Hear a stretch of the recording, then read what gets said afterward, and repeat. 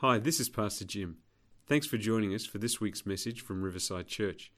I believe you will be inspired and blessed by the Word of God.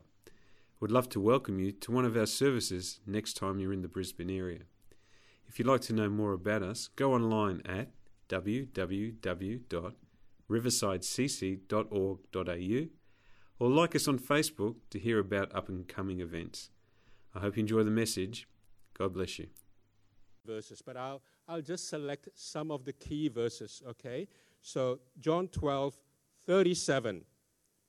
Even after Jesus had performed so many signs in their presence, they still would not believe in him. That's a hardening heart, a hard heart. Verse 38, this was to fulfill the word of Isaiah the prophet. Lord, who has believed our message, and to whom has the arm of the Lord been revealed? Verse 39, for this reason they could not believe, because as Isaiah says elsewhere, verse 40, he has blinded their eyes and hardened their hearts. Verse 42, by the way, it's in the New International Version, if you are following in your Bibles. Verse 42, at the same time, many, even among the leaders, believed in him.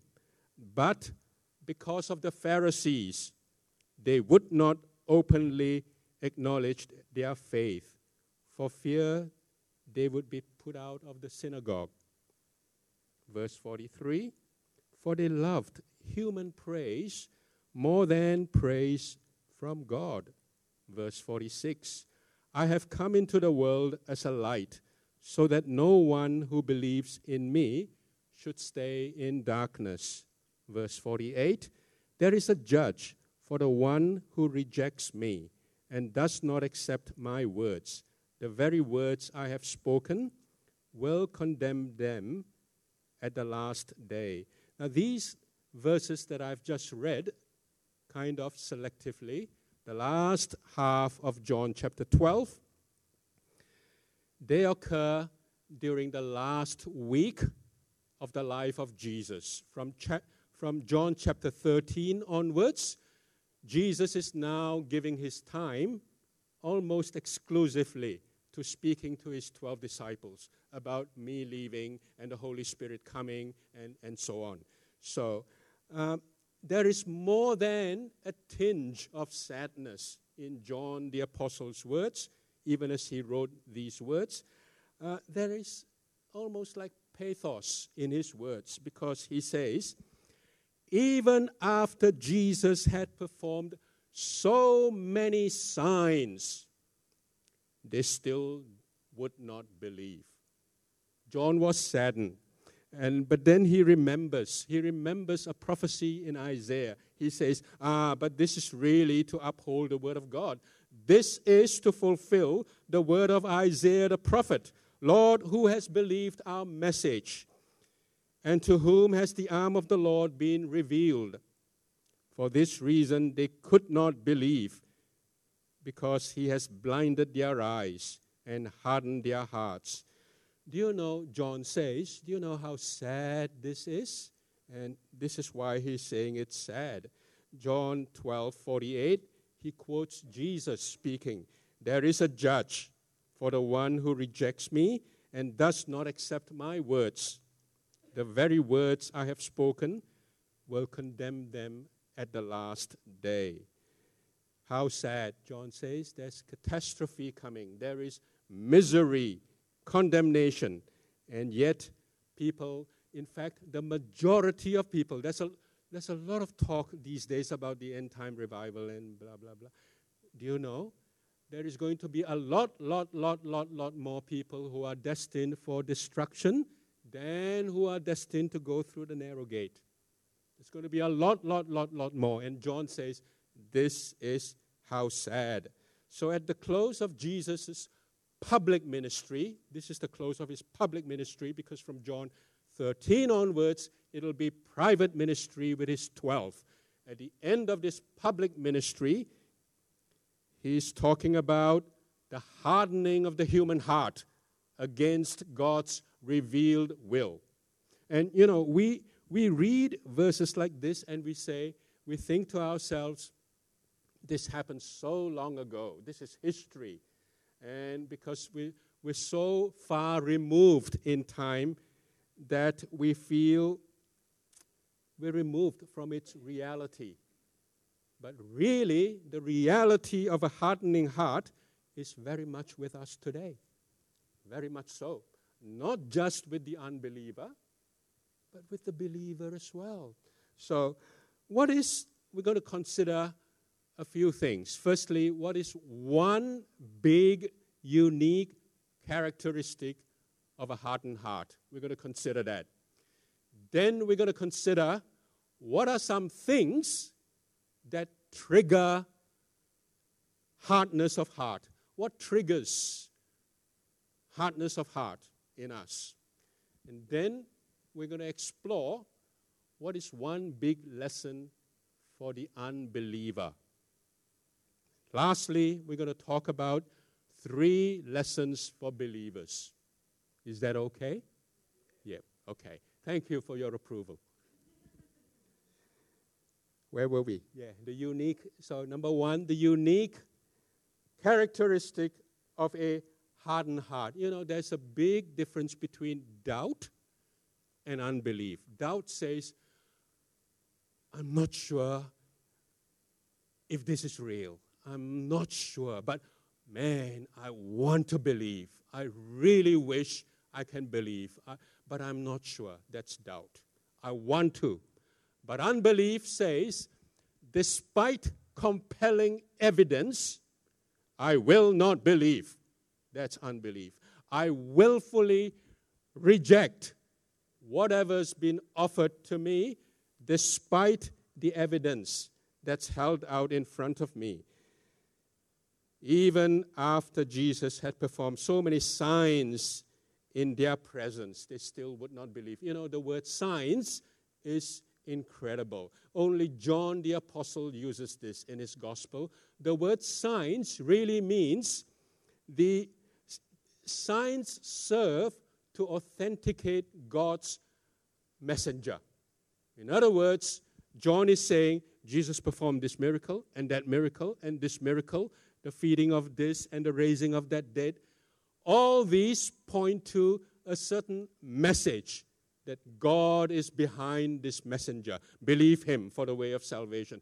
That's the meaning of signs. So John is saying, how very dreadful and sad that despite signs, not miracles, because people can do miracles that are not godly, but despite signs, people still would not believe. The thing about unbelief and a hard heart and rejecting Christ is this. Each time a person rejects Jesus, it makes it easier for that person to reject Jesus the next time. Each time you reject Christ, it's easy. Your hearing gets dull.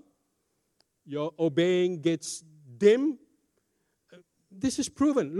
Look at the Bible, Romans chapter 1. Romans chapter 1, starting from verse 21. The Bible tells us this. They neither glorified God nor gave thanks to him. But their thinking became futile and their hearts were darkened. Whenever you find the word darkened in regards to heart in the New Testament, it's synonymous with hardened. These two terms, a hardened heart and a darkened heart, are used interchangeably in the New Testament. So the Bible is saying they neither glorified God nor gave thanks to him, but in their thinking they became futile and their foolish hearts were hardened. And so God gave them over to further hardening. And then we go down to verse 25, Romans chapter 1. They exchanged the truth of God for a lie and worshipped created things rather than the Creator. And therefore, God gave them over.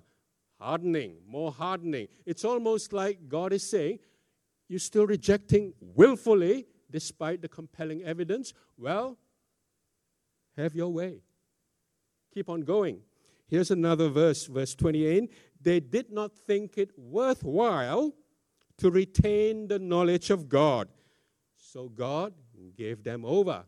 3 times, recorded at least 3 times in Romans chapter 1, God gave them over because that's the hardening process. You know, what's this one characteristic of a hardening heart? It is this. It is a downward spiraling thing that makes a person say, I would not, to I could not. You keep saying, I will not change. I would not change, despite all the compelling words and evidence. In the end, there comes a time when the heart is hardened enough. I want to, but you cannot. You could not. There is a downward spiral. So that's the first characteristic of a hardening heart. Secondly, we're going to consider the hard heart triggers. What triggers a hardening heart? What triggers a hardening heart? Well, I've got 3, but let me name them one by one. Number 1, a wrong assessment of our real need.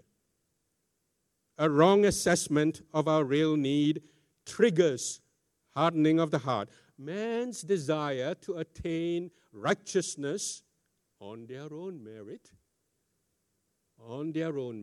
features high, very high in our mind, in our mindset. We want to save ourselves. We don't need a savior. That's what. Why? So that we can boast. I saved myself. So that triggers a hardening of the heart. I don't need a savior. A wrong assessment of our real need. Paul says in Romans chapter 9, the Jews pursued the way of salvation, but they missed it. Why? Well, in Romans 9:32,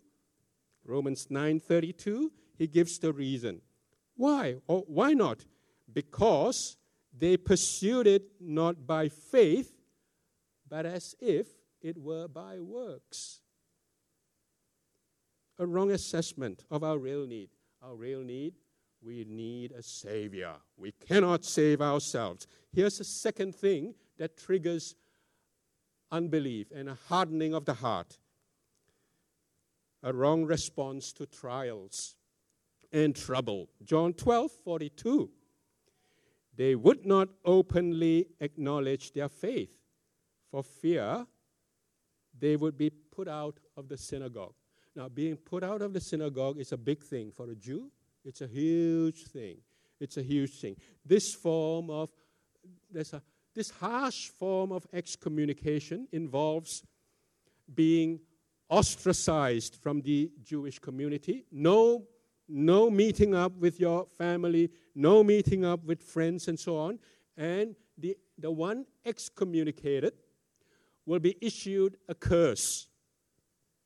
And people would be banned. This is the Jewish community. People would be banned from selling anything to the one who is being excommunicated. And this is for life.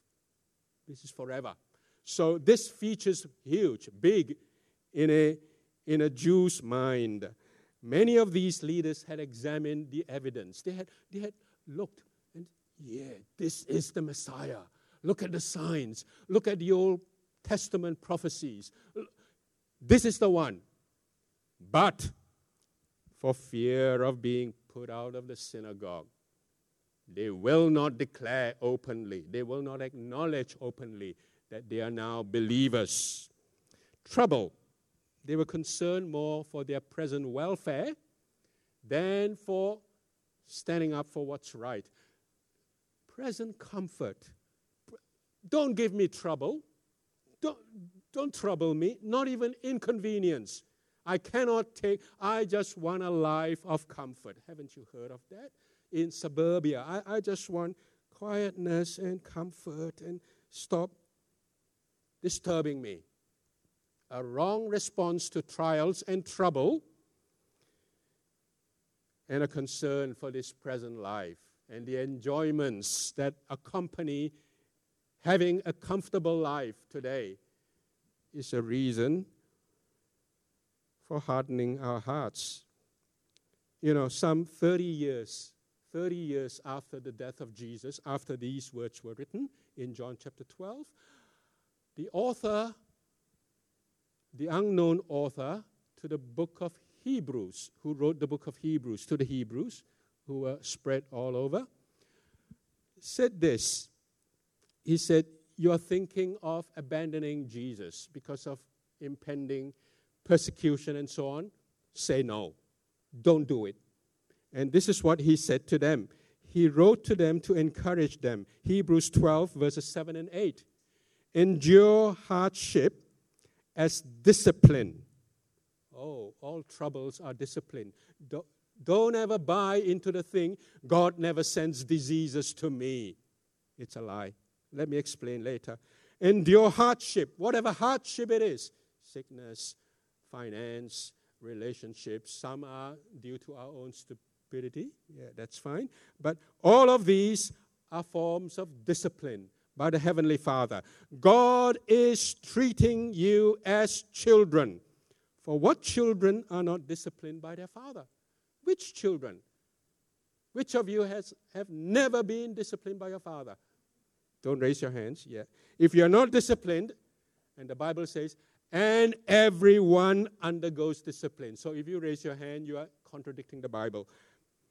If you're not disciplined and everyone undergoes discipline, then you are not legitimate.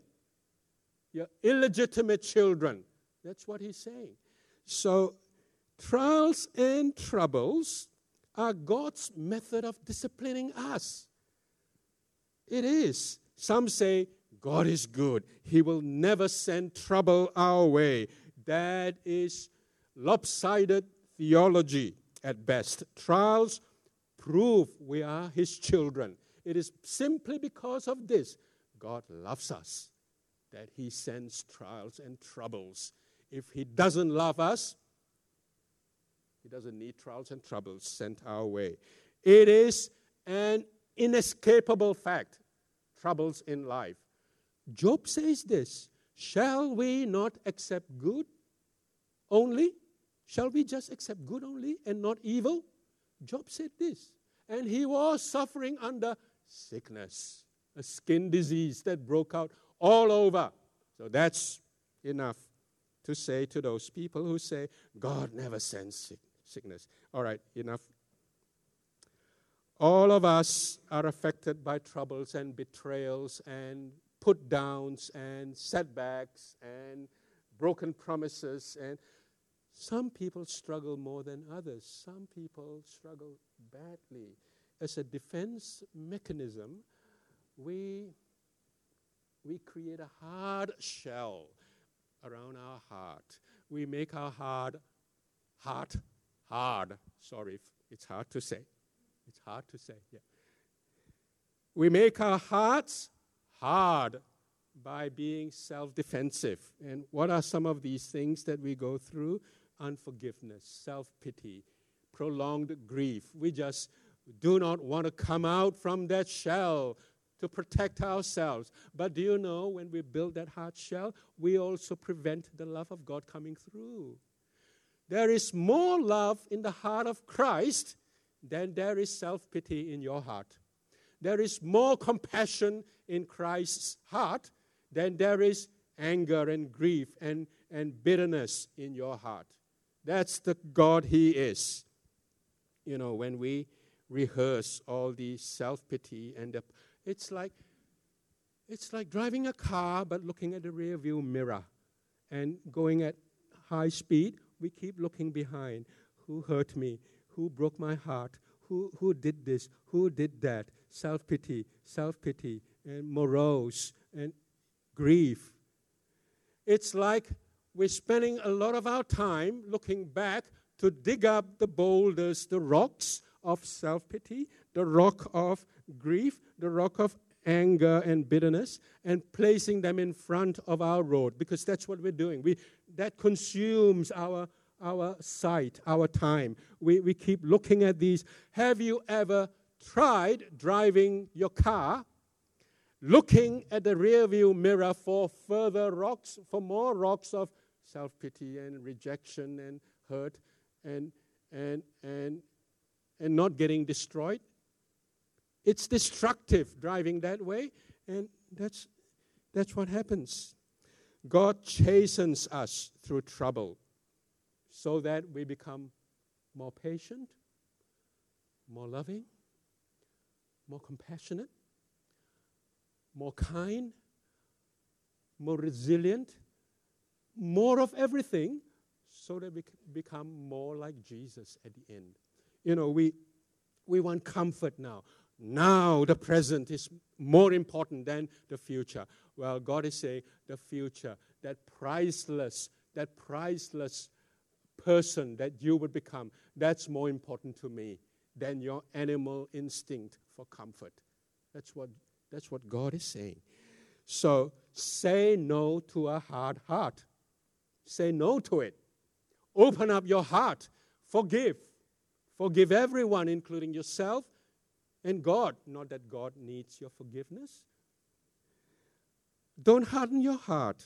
Love God. Love others. That's how you soften your heart, because you are being molded. He is the potter. You are the clay.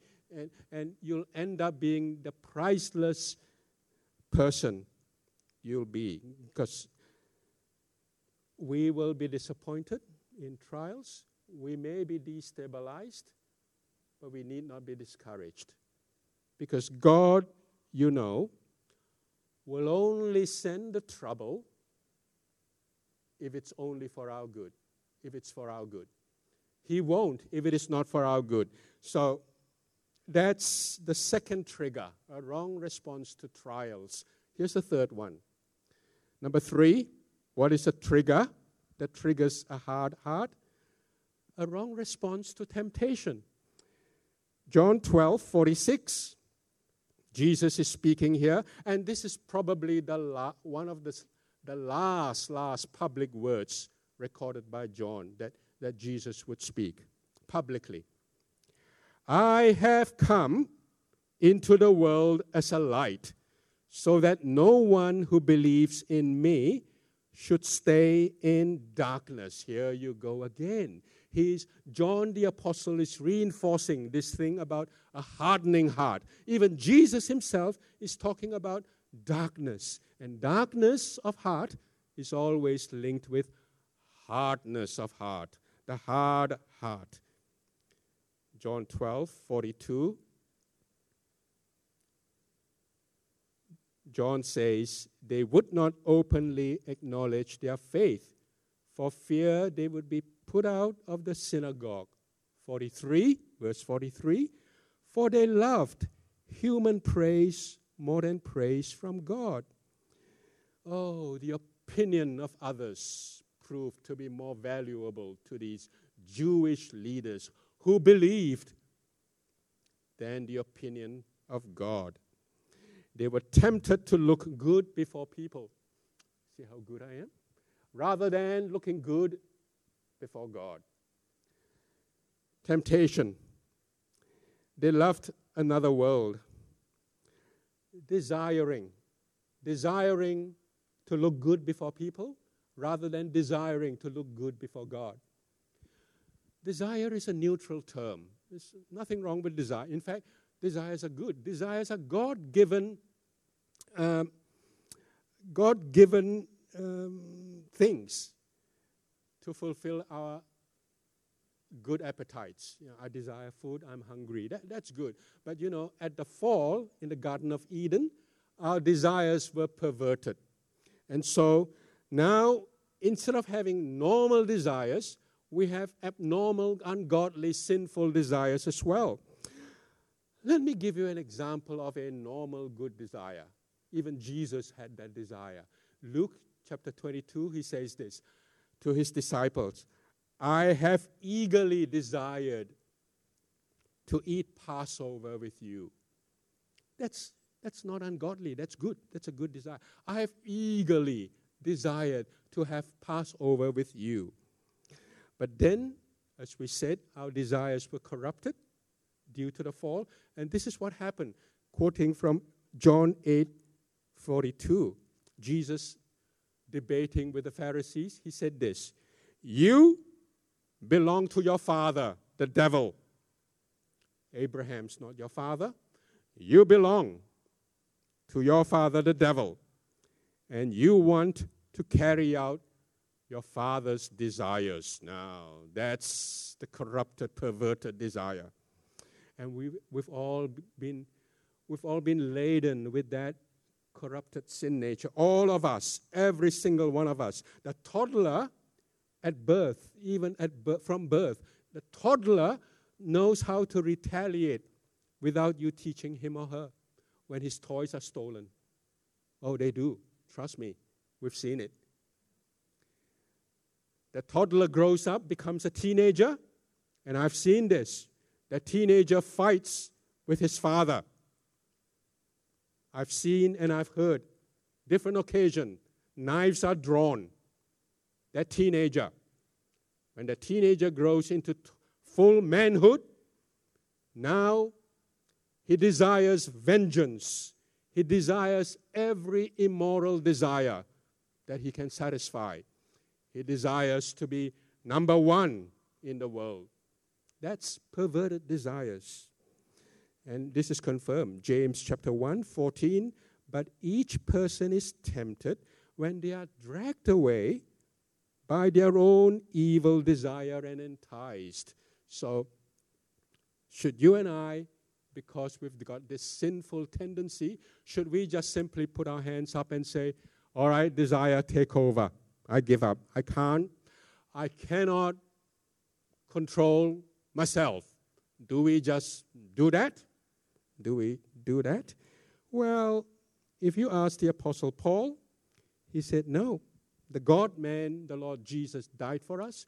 He lived the perfect life on earth for you and me. Now, with him in control, we're under new management.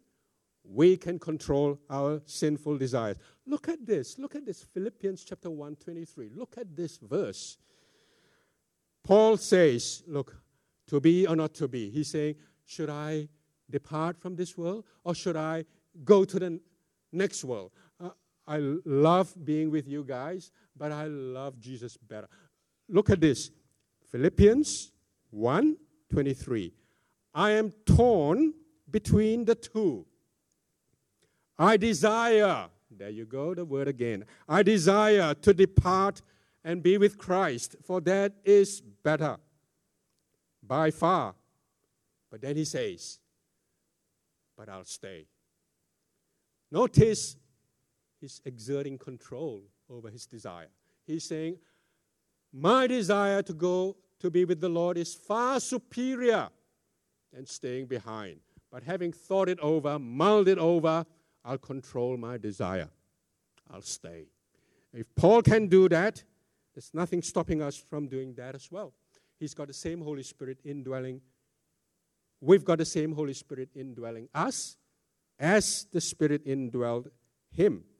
So, obeying evil desires and being enticed leads to a hardened heart. That's another trigger. It does. It creates a crust which would add on more hardness and hardness around our heart. And you remember we said the characteristic of a hardened heart? Would not, could not. In the end, and that's what happens to addicts. They would not, they enjoy, and they would not, and then in the end they could not.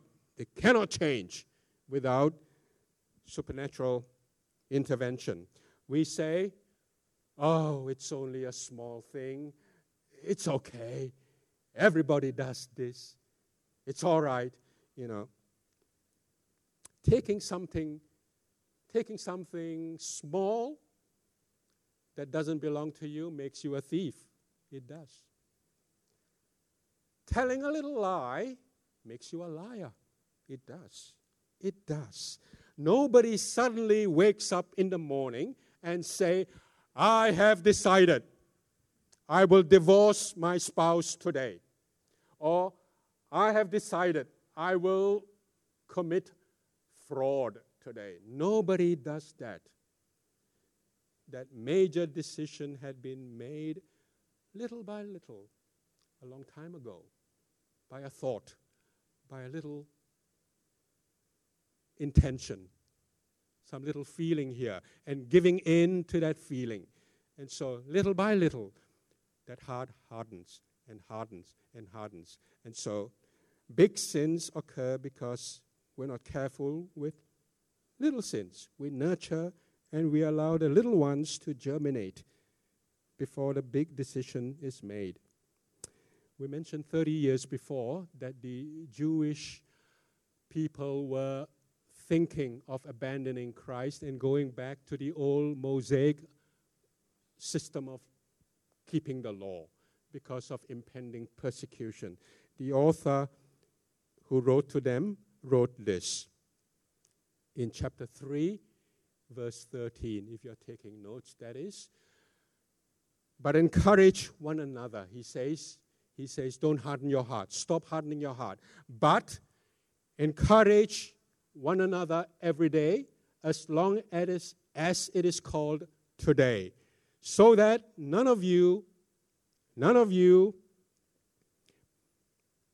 may be deceived by the hardening of sin's deceitfulness.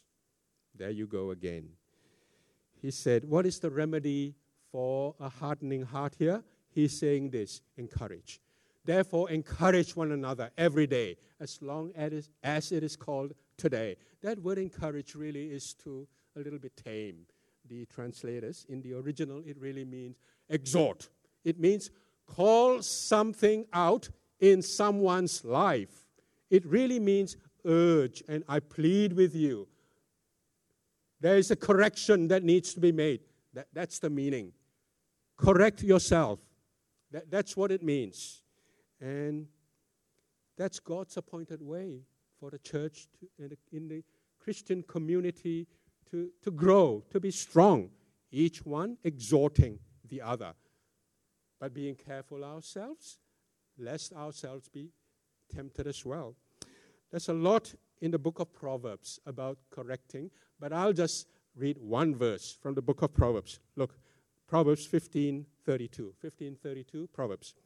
Those who disregard discipline, which is correction, those who disregard correction despise themselves. So don't despise yourself. But the one who heeds correction gains understanding. That's a wise man. That's a wise woman who heeds correction. Even Psalms 141, verse 5 tells us this. Let a righteous man strike me, for that is kindness to me. Striking me with correction, that is kindness. If you really love me, correct me. That's what he's saying. Let a righteous man strike me, that is kindness. Let him rebuke me, that is oil on my head. It's wonderful. We need to listen to the correction of one another. So we come lastly to the third thing we're going to talk about this morning. What is one big lesson for the unbeliever? If you're still holding out, you're still not believing in the Lord, I urge you, I plead with you, open your heart to the Lord. This is the big lesson to you, for you. Say no to a hard heart. Say no. You can do it. Say no before it's too late, because the stakes are too high. Ultimately, the consequence of hardening your heart is horrendous. There's no turning back. Those of you who've been to the Niagara Falls near New York, beautiful place. A pastor was there once and noticed this is spring, so the falls were frozen over, but it's never fully frozen. There's still water flowing beneath. So it's still water flowing beneath. Just on top, the surface, there's some ice here and there. So a pastor was there years and years ago and noticed a lot of birds. And there are a lot of birds there, a lot of birds flying, and they were pecking on some blocks of ice. And he was wondering, what are the birds doing? And he drew nearer and he noticed there's frozen fish in the ice. And the birds were trying to get the fish out so that they could chomp on the fish.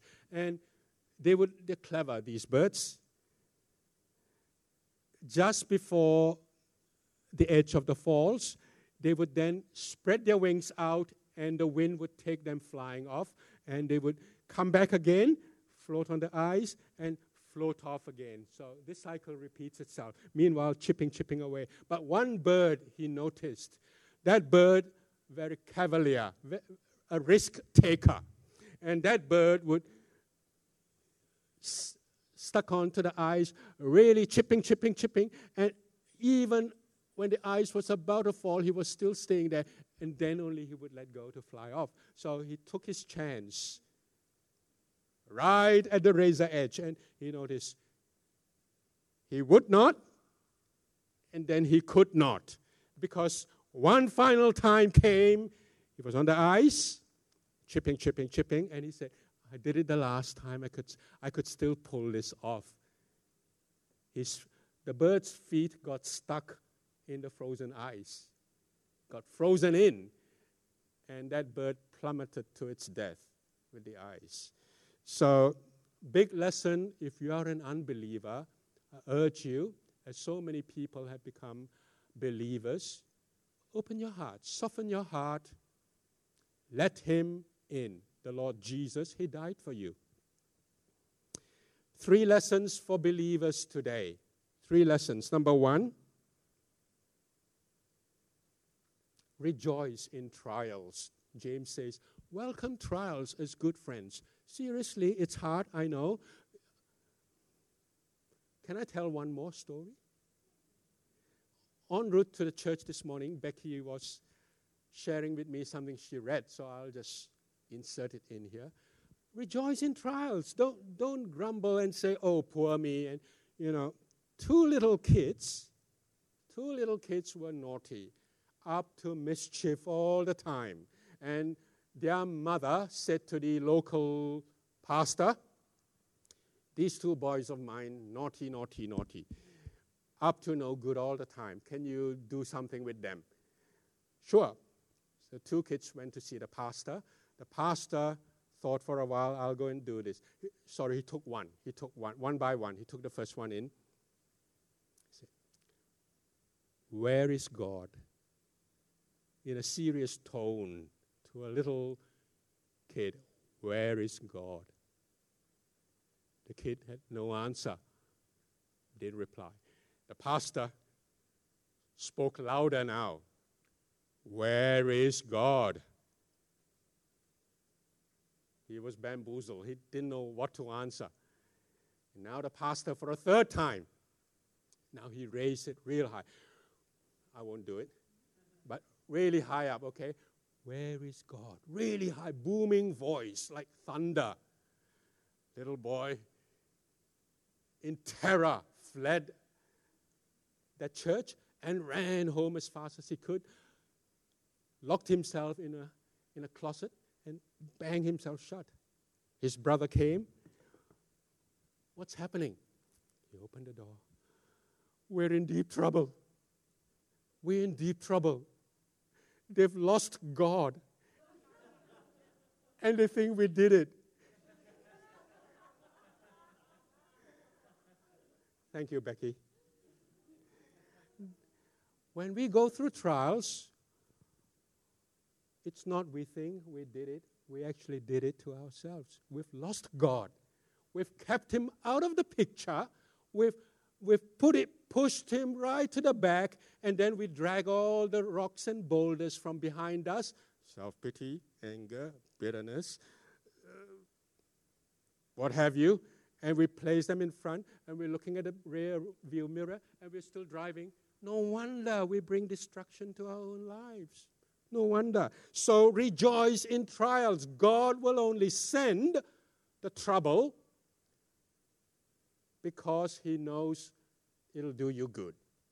And because He loves you. He loves you. There is more love in the heart of God. I'll repeat this. There's more love in the heart of God than there is bitterness in your own heart. Then there is worry in your own heart. Then there is anxiety in your own heart.